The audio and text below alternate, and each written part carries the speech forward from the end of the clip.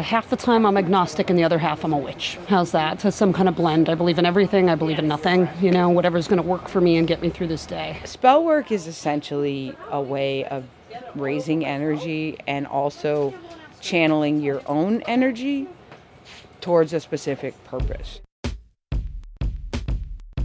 These are the voices of women at New York City's oldest occult store, Enchantments. We went to the store and asked people why they were there, to reveal their witchy goals, and to tell us a little bit about their spiritual beliefs. It's not a difference, but Wicca is essentially one sect of witchcraft. I believe in science as much as I believe in nature, and I'm very big on, as above, so below. You don't just do a magic spell and put the energy out there. You physically work with your hands and you move your feet towards where you want to be. I was always obsessed with the alchemy of the real world and magic. Not that you would only use it for results in the real world, but that the both are here for a reason. You're not just going to go to a mountain and try to meditate yourself away from reality. Nobody wants to feel powerless or helpless and if there's a way that you can not feel uncomfortable in your own skin, don't you want to seek it out and try?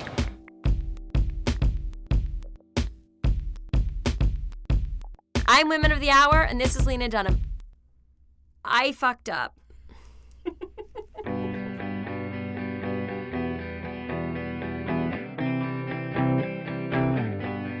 Today on the show, we're talking about faith and spirituality, words that can be as broadly or narrowly defined as we like. Where's Oprah when we need her? I've had so much more than a good time. It's meant so much more to me.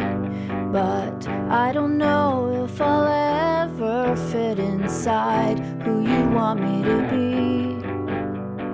As always, this show is brought to you by the sensual and remarkable MailChimp. Do you have a newsletter? You should. They're so fun, and you can have people listen to all your crazy ideas. MailChimp can help. Over 14 million people use MailChimp.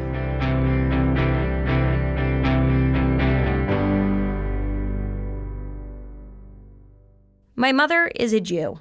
My father is Protestant by birth with a psychedelic bent by choice.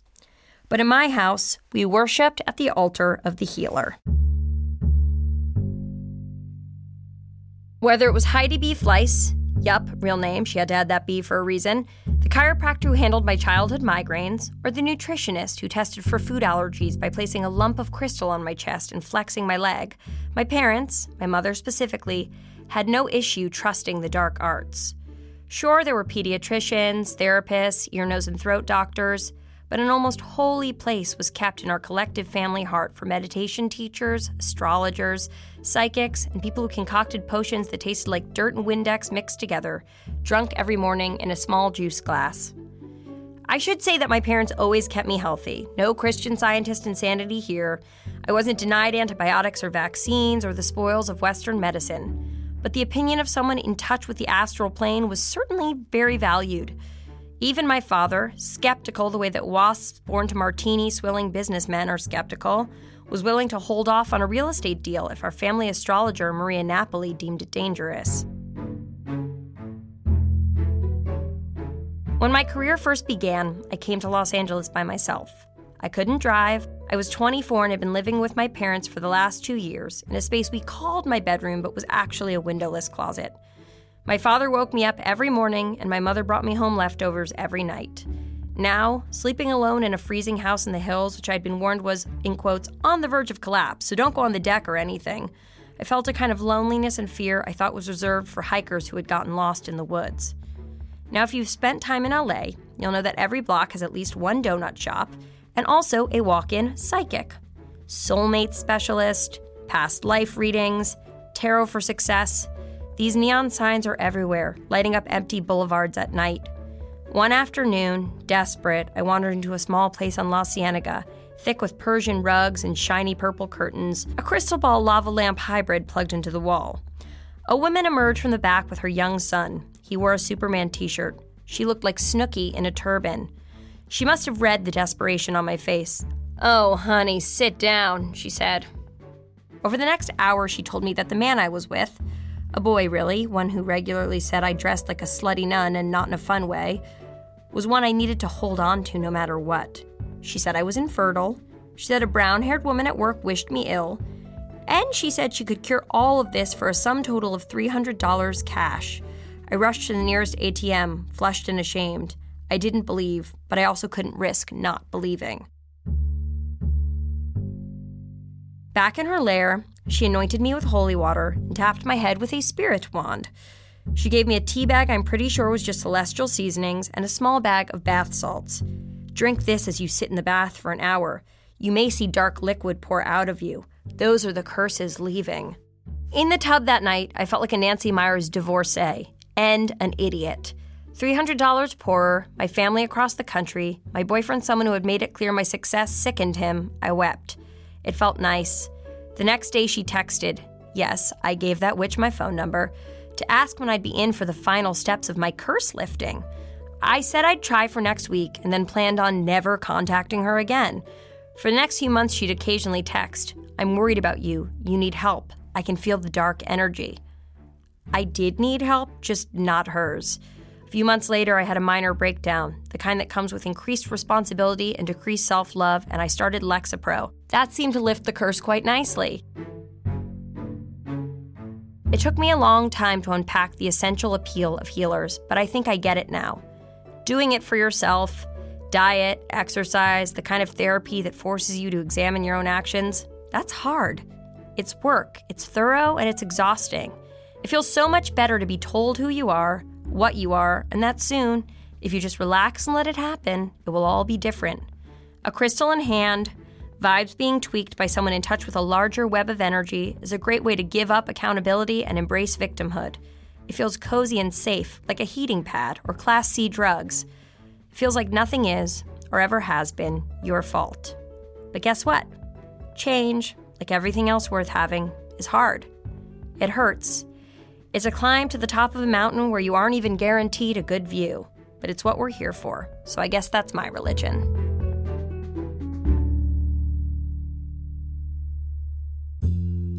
We're starting off today talking to my amazing friend and psychic, Terry Ayacuzo. Well, as you can hear from that last story, I've seen a lot of hacks. Terry has a gift that cannot be denied. She's predicted my relationship with my boyfriend, a variety of work projects, and even helped my mom find some lost art. Anyway, Terry's a remarkable person, and I'm lucky to be speaking to her. She is going to be talking to us from her brother Frank's magical spirit house on Mulberry Street. He's a psychic, too. Does the name Joni Mitchell ring a bell for you? Because that's who he was predicting things for.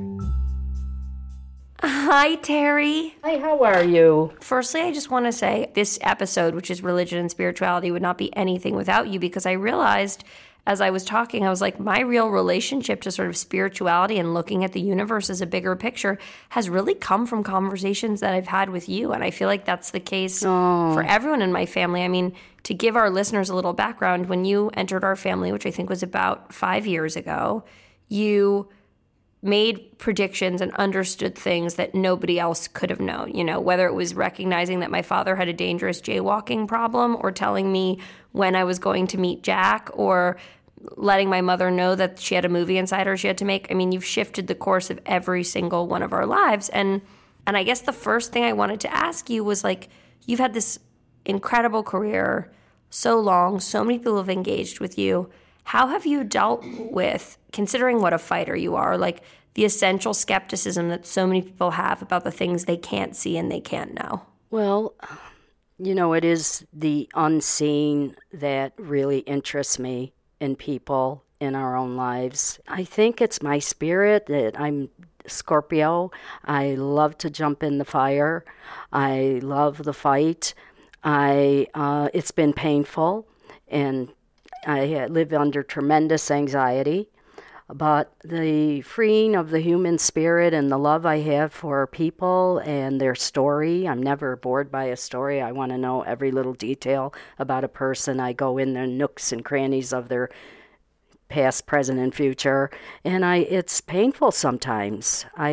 After a reading, I will be in anguish, I will suffer, but it's just part of feeling. I just never want to not feel everything. And it was only recently, as you know, I was taking care of Jackie, who was my life partner of 25 years, who died, that I was standing on a platform on a train station after I had taken her to Garrison, New York for a spiritual retreat.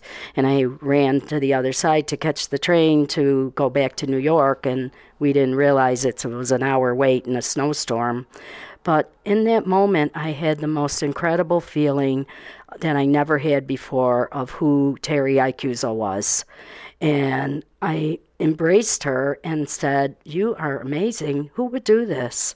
And it was such a gift of love. And I realized that all of the readings I did was just to love so many people, to feel them, get mad at them, suffer with them.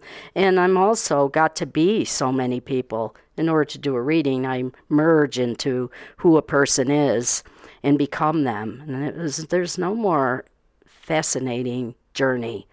You mentioned your partner, Jackie, and you were, out of the closet as a lesbian long before many people, and you came to New York both as a psychic and as, if you don't mind my saying, like a queer radical. And I wondered how those two things, the fight you were engaged in to end AIDS, to end oppression, to bring queerness to the forefront, how that intersected with your psychic abilities. I had always felt the love for women. Then came the 60s and 70s where we hardly ever used the word queer or homosexual. We just did everything. And any experience I've ever had, sexually, emotionally, spiritually, physically, mentally, all turns up the volume on being psychic. There's no boundaries in my life. I have done everything, tried everything. I just never had a child. But you had a lot of people who felt like they were your children. Oh, my God. Old Mother Hubbard lived in a shoe. I had so many children, I don't know what to do. That's me. If you were to describe sort of the bedrock of your spiritual principle, how would you describe it? I believe the bedrock of my spiritual principle is that I do acknowledge that I am in this present moment in a body, a human being on the earth with other people like myself that I want to get to know. And my friends will tell you that I stop and talk to everybody, every dog, every animal, every person. I want to merge and feel them, the empathy, the sympathy, the compassion. Why I'm so interested in why people are nasty, angry. So I'm in a human experience. What I do is a human experience. We have these words, the paranormal, and there's so many words. Even I'm embarrassed almost saying I'm a psychic, a clairvoyant. I'm a human being that has this amazing brain ability, a spirituality that is on all flames, furnaces, full speed, 24 hours a day, always. And it's just so exciting. So I'm truly, truly alive. I can't imagine when I die, out of the body, where that's all going to go. And I've asked you this before during my own most existentially anxious moments, but is the idea of death something that scares you? No. I've seen so many of my friends and my beloved Jackie, watched her suffer, dying. So I'm not afraid of really exiting the body or where we're going. People ask me all the time what happens after death, and I have to tell you, I don't really know. I'm not sure. I've heard many versions all my life. Sometimes I think this is it, nothing. It's just gone. But mostly I think this thing I said, this thing that makes me, that furnace, that when it's released from the body is going to go somewhere. And sometimes I think it just goes into the great river of love, where artists and people who fall in love and healing all draws from. I'm going to go there. I want to go to that place. I want to follow you. Terry, you told me I was going to meet a guy who played the guitar, and you told me I was going to see him laughing through a glass window pane. And on our second date, when I went out to get money from the ATM and I was heading back, I waved at Jack, and he was laughing through a glass window pane. And I was like, God damn, Terry, she's always right. That's wonderful. I'm so happy. Hold on to each other, hold on to him, and love is the answer. And if you can find someone through a window pane, grab on, hold on, and go through life together, it's the greatest joy. And it's such a gift, and you have that, and I saw that, and that's how I got to be in love too. That's a wonderful thing. I'm so happy. I love you, Terry. Thank you so much for doing this. Okay, I love you. Thank you very much. Bye. That was the beautiful, radical, and inspiring Terry Iacuzo. I hope she enjoys her retirement as much as we've enjoyed having her predicting our deepest spirit wishes. And if you want to really enjoy yourself, pick up a copy of her book, Small Mediums at Large. Is there a better title in the world? Okay, let's all hold hands seance style and get into today's stories. I'm ready to talk about penises and God. That's Alma Baker, a writer, comedian, and former member of the Mormon Church. Just a quick note to listeners, you will hear giggling throughout the story. That's our producer, Jenna, whose poker face sucks the big one, but we love her for it. I was so bad in this. It's just like the whole time it's like... There she is right now! She won't stop! I had questioned Mormonism my whole life. Like, even as a little kid, most Mormons are baptized at 8. So when you're baptized, you're accountable for your sins. And prior to 8, you're not. And once you're 8, you are. And when I turned 8, I didn't get baptized. And about a month later, my parents sat me down and they're like, why haven't you committed to baptism? And so I said, well, why not just get baptized at 70? Because then I could lead a fun life and then get baptized. And they were like, well, what do you mean by a fun life? And I was like, I could just do things. They're like, what exactly do you want to do? You're 8. I didn't know about sex. I didn't know about alcohol. But I just had my gut was like, let's wait on this one. I ended up getting baptized, even though a part of me knew it would interfere with a fun life. I'm 27, and I decide that I don't know what life is like on the other side. And in my mind, the decision really was, I keep coming back to questioning it, but part of that is just because I have no idea what's out there. And I really bet that once I go out there and try all these things for the first time, it'll just help me understand why I've been told not to do them, and it'll make me more Mormon. So all I have to do is spend a year out in the world, and I will for sure 100% finally recognize why I should be Mormon and love it. And really, for the first several months, I did absolutely nothing. So it's maybe 4 or 5 months in, a friend who knew about this set me up on a date with this guy. We'll call him Ethan. And Ethan had been raised in a strict Orthodox Jewish community. And he was also a writer. And he had left this community in his mid-20s. And so we're out at a restaurant. And at first it was it was like a love letter to religion. He was telling me, as an Orthodox Jew, what drew him to his faith, why he loved it, why he stayed religious so long. And then I sort of shared my side of it. And then he asked about this break and, why I was taking this break. And then he asked what I'd done yet. And he's like, well, have you tried drinking? And I was like, no. And then he said, have you tried drugs? No. And then he was like, well, what about sex? Have you had sex? And I said, no. Honestly, I have no idea what to do with a penis. And then he just looked at me directly in the eyes and said, do you want me to show you? It was 0 to 60. And I said, yes. And so we settled our tab, and within 5 minutes we had taken a cab and we were back at my apartment. And it was the way he treated it, it was really clinical. It felt like this was a community service as a former Orthodox Jew that he was required to do. We sat on the couch, the lights were still on. He took his penis out and he was here, he just walked me through what a penis was, which no one had ever done before. I didn't really even know what a penis looked like. I would go to art museums and I had trained myself not to ever look down. And so it just lived in my brain like a weird blur.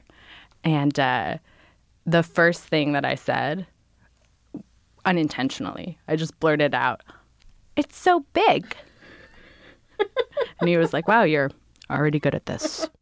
And then he started to show me how to give a hand job. So as my hand is like bobbing up and down, I lean in and we kiss. And as we're kissing, I pull back and I look in his eyes and I just say, "Do you ever get over the guilt?" In my hand, his penis stopped, like it started to go on hard, and I didn't know what was happening. So I was like, "Oh my God, what I did I hurt you? Are you hurt? What's happening?" And like within 2 minutes, like zipped up, like pat me on the shoulder and left. And then the next morning when I woke up, it was like the Mormon girl woke up with all the eternal consequences of this choice and everything in this future I had possibly impaired, and also how wrong it is. And I lived in a loft bed, so as like I climbed down each rung, it was like more and more and more and more Mormon thoughts. And when my feet hit the ground, I burst into tears and like fell to the floor like in a heap, like crying with that sense of like the kind of grief when you've just found out someone dies, like that uncontrollable like pain. And so in this moment of like crying, and this isn't even a Mormon thing, this is just sort of crazy. We had been to the Garden of Gethsemane when I was a teenager, which is where Jesus bled and suffered for the sins of mankind. And when I was there, I like had like this spiritual experience of like really it anchoring my faith. And I had taken some of the dirt where I was like, Jesus's blood like bled here in this dirt. And so I'd taken this clump of dirt and saved it for at this point almost 10 years. And it was in a little vase in my living room. And so in the moment of feeling that excruciating pain and guilt, I went over to this vase, and I poured some of the dirt in my hand. Then I walked over to the garbage and I was like, Heavenly Father, I touched a penis. I promise that I will never touch a penis again until I'm married, and through the blood in this dirt that Jesus bled into it. And I like rubbed my hands together so there was like dirt all over my penis touching hands. And I was like, through this dirt, please forgive me of these sins. And then I like dropped the dirt in the garbage. And weirdly, it was like a magic trick. Like it worked. I felt like I could go about my day. Like I'd done something wrong, but I didn't feel paralyzed by it. But the problem with sexual curiosity is that like, I mean, I've been curious for 27 years. And like next time you're with someone, you want to do what you did before, but like a little bit more because you have the confidence now of like, it's not going to totally fail. So like not 2 weeks later, where once there was Jesus dirt, there was like yet another dick in my hand. I was like, and I would come home and be like, why? No, what was I thinking? And then I would pour more Jesus dirt and go over the garbage, like, I'm never touching, like every time I meant it too. It was like, I'm never touching a penis again through the Jesus dirt blood. And then a week later, I'd be like, damn it. And so I started running out of Jesus dirt and rationing it. So just like a speckle. Like a little bit of oregano. Do you have any more Jesus dirt now? I ran out of the dirt. The things that I've learned about myself from having sex, positive and negative, are invaluable. Your own capacity for like pleasure and joy and no inhibitions in a moment is like a beautiful and confidence building thing, where you get to feel like alive and like a spark of a thing. It was like I'd gone from pleasing God to like pleasing men. Like, well, what do men want me to do? And so it took me a while of like, well, where am I in all this? Yeah. I was a person who was curious, who asked questions, and there were no answers. Mm-hmm. And there are no answers because it's a manipulative religion. And I eventually stopped being manipulated by it. Thank you to Elna Baker for that story and for making our sweet Jenna giggle like a baby child. Elna's currently developing a project for IFC, so be on the lookout for that magic. Non-Muslims speculating about the lives of Muslim women, specifically their romantic experience, tend to really miss the mark pretty hard. It's not something I plan to do. Assumptions and stereotypes abound, ranging from silly to downright destructive. So let's turn it over to Uber blogger Nadia Hadid to give us the real scoop on what it's like to date while Muslim. Are we ready? Okay. Hi, my name is Nadia Hadid. I am British Pakistani Muslim, and I write a blog called My Life as an Imposter about being small and loud and brown and in love. Here are my 5 tips for navigating the dating world as a modern Muslim woman. Number 1, it is all about the mamas. Talk to your mother. Take your mother into confidence. If you don't have the relationship with your mother where you can talk frankly to her about this kind of emotional stuff, choose another woman in your family that has gravitas, that has authority, that you can talk to about how you feel and what you want to do. I think mothers, particularly in Asian families, particularly in Muslim families, the women kind of run the show. They're in charge of everything, and they're in charge of everyone, and they can assuage the anger of a confused father who doesn't necessarily understand why you want these things for your life. I guarantee it, you'll find comfort in your mother or a female figure. They will understand because they've felt everything you're feeling too. Our way of dealing with things, my generation, was do what you want and just bring home the one you're going to marry and don't tell your parents anything in between. There's only so many times you can be studying for a biology test with your friend before they realise you're lying. They know you're lying, we know we're lying, but it's this sort of complicit denial that everybody has because there's no frame of reference for this whatsoever. And I just grew tired of it. I didn't want to lead a double life, so I spoke to my mother, and she wasn't amazingly happy with it in the beginning because she hadn't known anything else other than her own experience. Muslim girls didn't go out and go, hey, this is my boyfriend, he's got blue hair, is that cool? Oh, and he has nipple piercings. It's difficult, but we together reached an equilibrium where now I feel I can tell her anything. My second tip would be honest about sex and expectations around sex. Be comfortable in your own skin.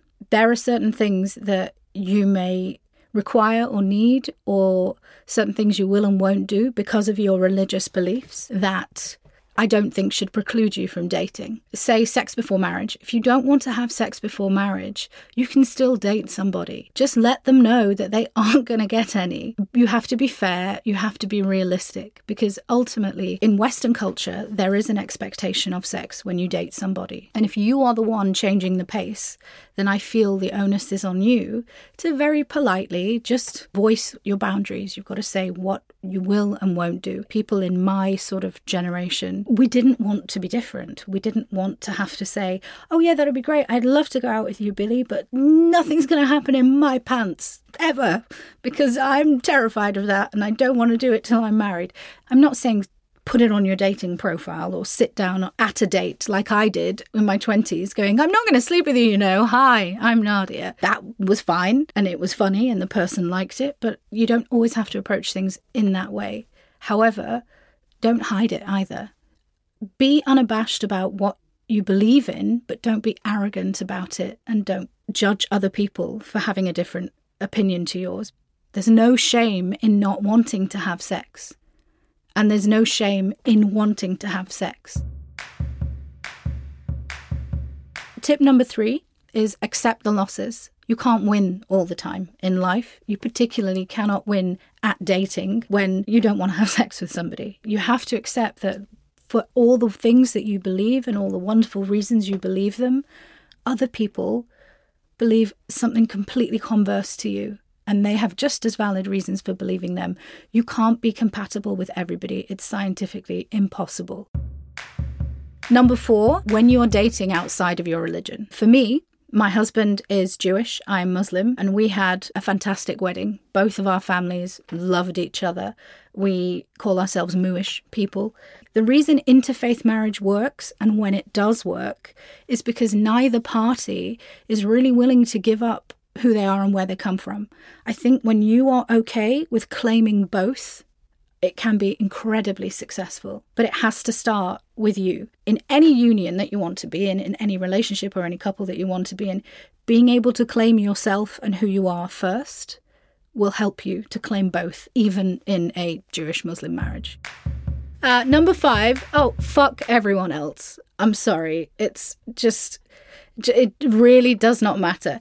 In every area of life, people are going to disagree with something that you're doing. Particularly in Asian culture, particularly in Pakistani culture, there's always somebody going, you didn't do that right, or you should be doing that differently. Oh, your daughter does that? Really? Interesting. Oh, fuck everybody else. Just no one matters. No one's opinion about you and what you want for your own life matters. You know, like I said before, I'm in an interfaith relationship, an interfaith marriage. I'm pretty sure people had a lot of opinions about that. I don't give a shit. You can't make everybody happy, and there are douchebags everywhere. Absolutely everywhere. So why give them credence? It just, you know, and also, just as a side note, the best defense and the best revenge for somebody judging how you live your life is indifference and happiness. The day you realize that someone else's opinion of you is entirely their business, you are free. Thank you to Nadia Hadid for those handy tips and tricks. You can read more from Nadia at www.mylifeisanimposter.com. I cannot believe that I never got that URL.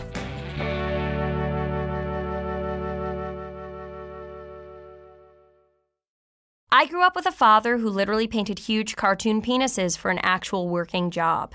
He did it from home, but also from his imagination, so luckily we were never around real nude models.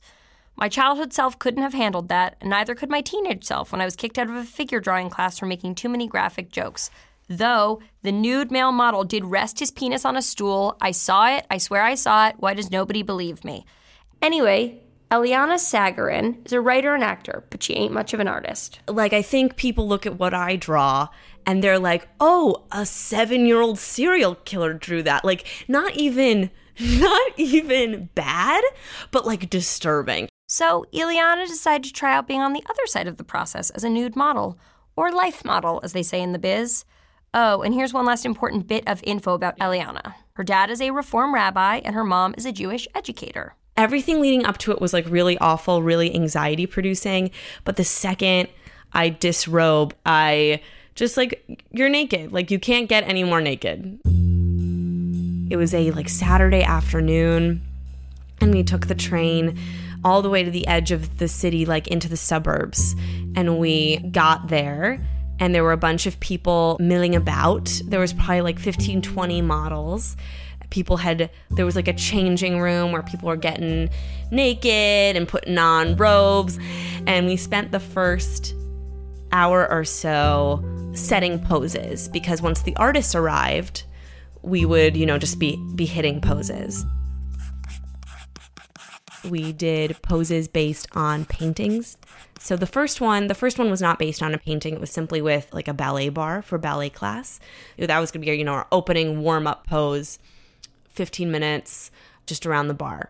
We set a half-hour pose based on the painting, The Raft of the Medusa, which if you haven't seen it, is just like a lot of people like drowning and dying off of a boat, perfect for naked people. And then the grand finale of the event was going to be an hour-long pose based on The Last Supper by Leonardo da Vinci. Perhaps you've heard of it. And so we're setting these poses, we're doing whatever. It gets time for us to set The Last Supper. Lucy or Esther, she has a printed out version of the painting, and she kind of looks at me and she goes, Eliana, I think you're going to be Jesus. And I'm like, for sure. That is a lot of pressure. I'm the starring role in the Christmas pageant I never knew I would be a part of. And this is going to be an hour-long pose. An hour is a really long time. I was like sitting in the center with like my hands on either side, and my hair was like essentially like covering my boobies. I had people on either side of me as my apostles. You know, I just kind of was looking forward for an hour. There were plaques mounted on the walls of all these like various achievements that this little community center had done. And I was just staring at them, reading them, trying to stay still, knowing that I was like the focal point of this painting. I told my mom, and she was super supportive. And I go, yeah, Mom, I don't know. Do you think I should tell Dad? And she goes, Eliana, how do you think Dad paid for grad school? And I just felt like this beautiful moment of like singularity, being like, I'm exactly where I need to be. I'm exactly who I need to be. And I'm going to get naked. That was a fully clothed Eliana Sagarin with her own naked tribute to the Lord Jesus Christ. Okay, so before we get some grade A advice from Tessa Thompson, I have a quick question for Carol Dunham. Do you think you'll ever do acid or mushrooms again? I don't know. How would I know that? I don't know. You might have a plan that I don't know about. You may be planning a trip. No, I don't have any plans. Honestly, probably not.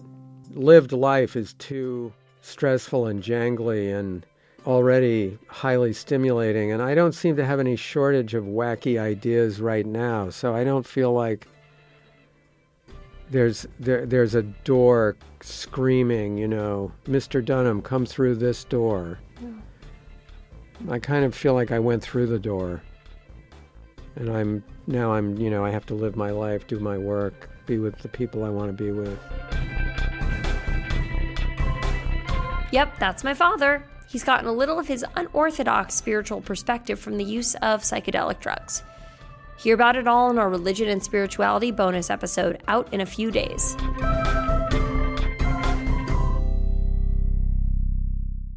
Now let's find out what beautiful, intelligent, godly advice Tessa Thompson has for us this week. Here's our listener's question. Brought up semi-Lutheran, now struggling to find my spirituality, where do I find God if I can't even hear the name without feeling uncomfortable? I can totally relate to that. I was raised sort of without religion. On one hand, by my mother, who was really open and went through periods where she was, you know, interested in Buddhism, for example.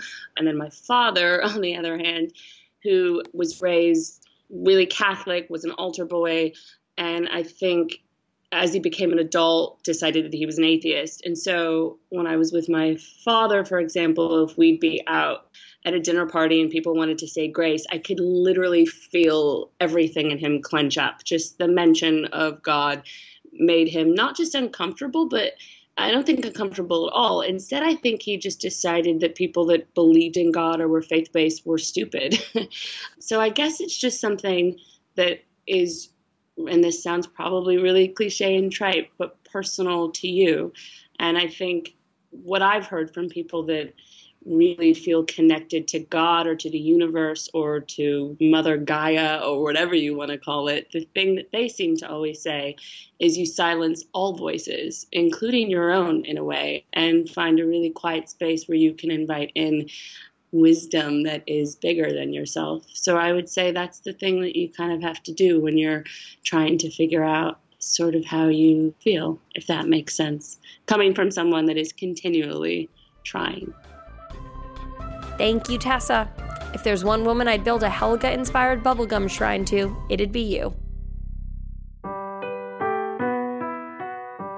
Our last story comes from Leela Day. As a kid, I only ever attended Protestant church with my grandma, and let's just say that music didn't make you want to swing your hips. It more like made you want to crawl into a shallow grave and bury yourself. But at Black church, the music can have a very different effect and has been known to inspire something called praise dancing. Dancers stand next to the pulpit and feel every word of a song like it's traveling through their entire body, while church members look on. Many Black churches across the U.S. have praise dance in their services. It's tightly choreographed and every movement has meaning. Like a Richard Simmons workout video, you know?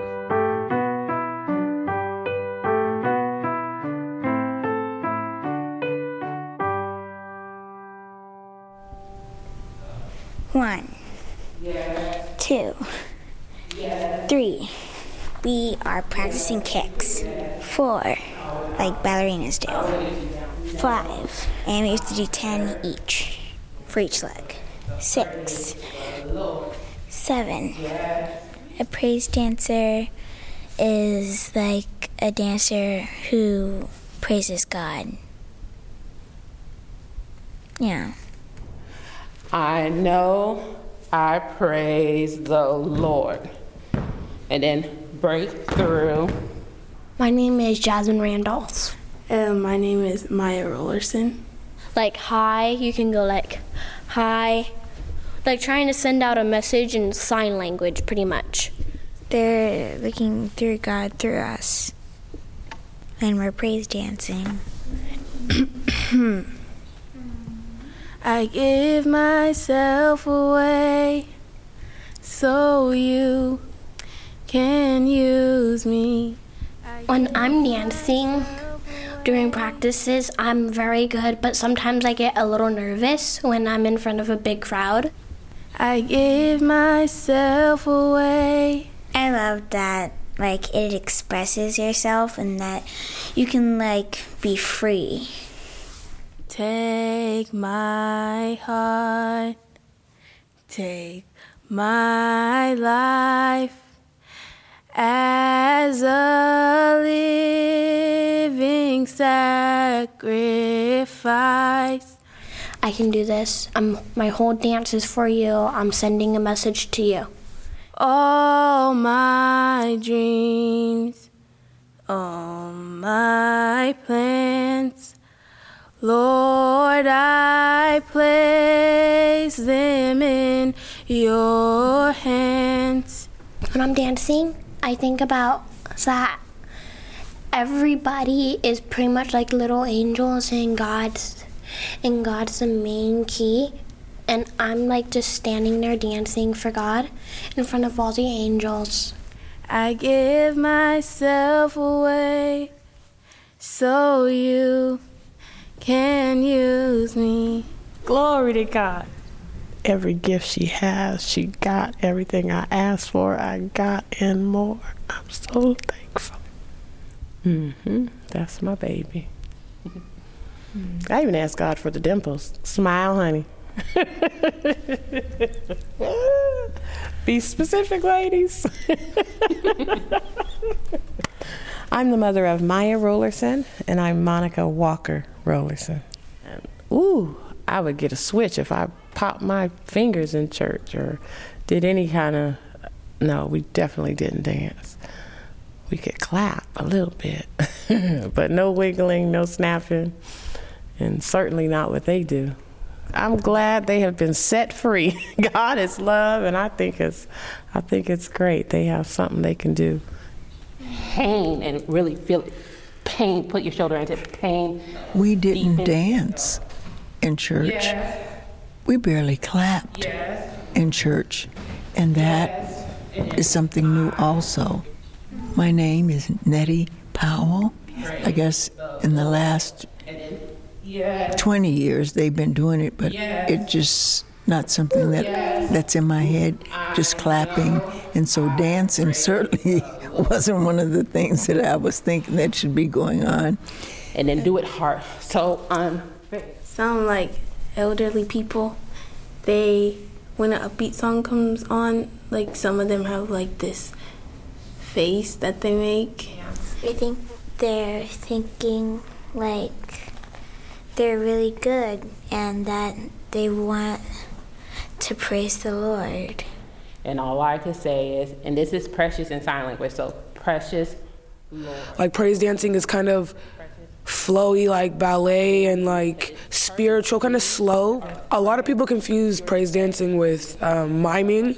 My name is Clanisha. I'm 17. I dance at Jerusalem Baptist Church.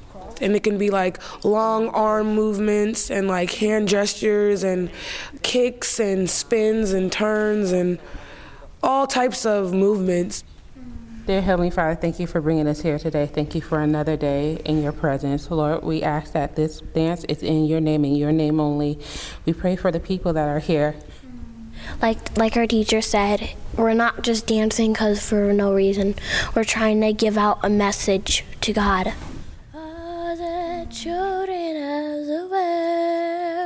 My name is Gregory Roy.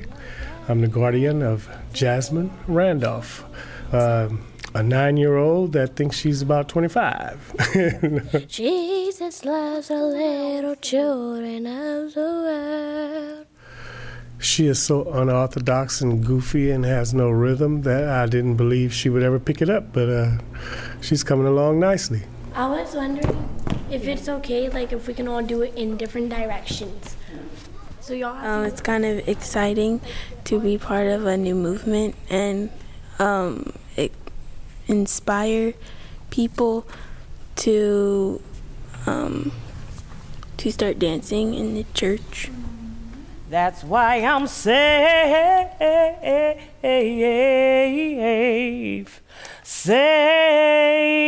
in His arms.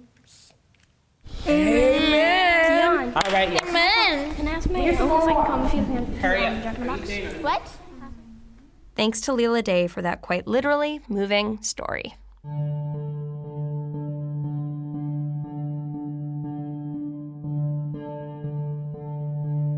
As an adult, I've come to resemble my mother more than I might have hoped in certain regards. There's nobody I won't let lay a healing hand on my body, no crystal I won't tote in my purse, no geranium oil I won't put in my underwear. I cling to the concept of radical healing like so many people cling to a worn copy of the Bible. But recently I've had a remarkable experience. On the suggestion of one very wise healer, I've been in communication with a rabbi. The fatigue and hopelessness that modern life so often encourages could be helped, he thought, by the practice of Shabbat. And so this girl, the one who dropped out of Hebrew school because she didn't get the role of Queen Esther in the play, is starting a relationship with a Reform rabbi who will help me understand the basis of this custom, how it could relate to a modern girl covered in meaningless tats, and how it could connect me to those I have lost, including my grandmother Dorothy, for whom Judaism was a beautiful given for her entire 96 years. When she died 4 months ago, we did as good Jews do and dropped handfuls of dirt on her child-sized coffin. Under my mother's watchful eye, I also snuck a crystal in there.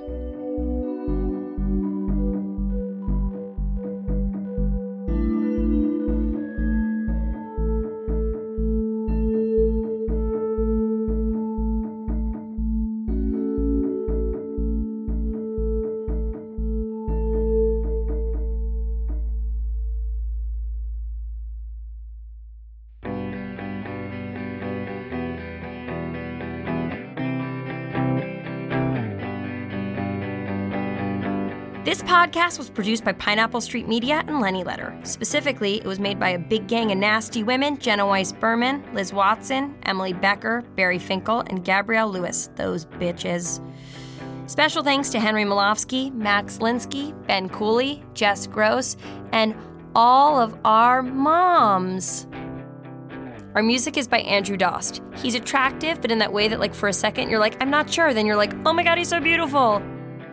Thanks as always to MailChimp for sponsoring the show. Remember, this episode was sponsored by Search Party, the comedy series on TBS, and you can watch it on TBS and TBS On Demand. You should be very thankful to them for bringing you this podcast.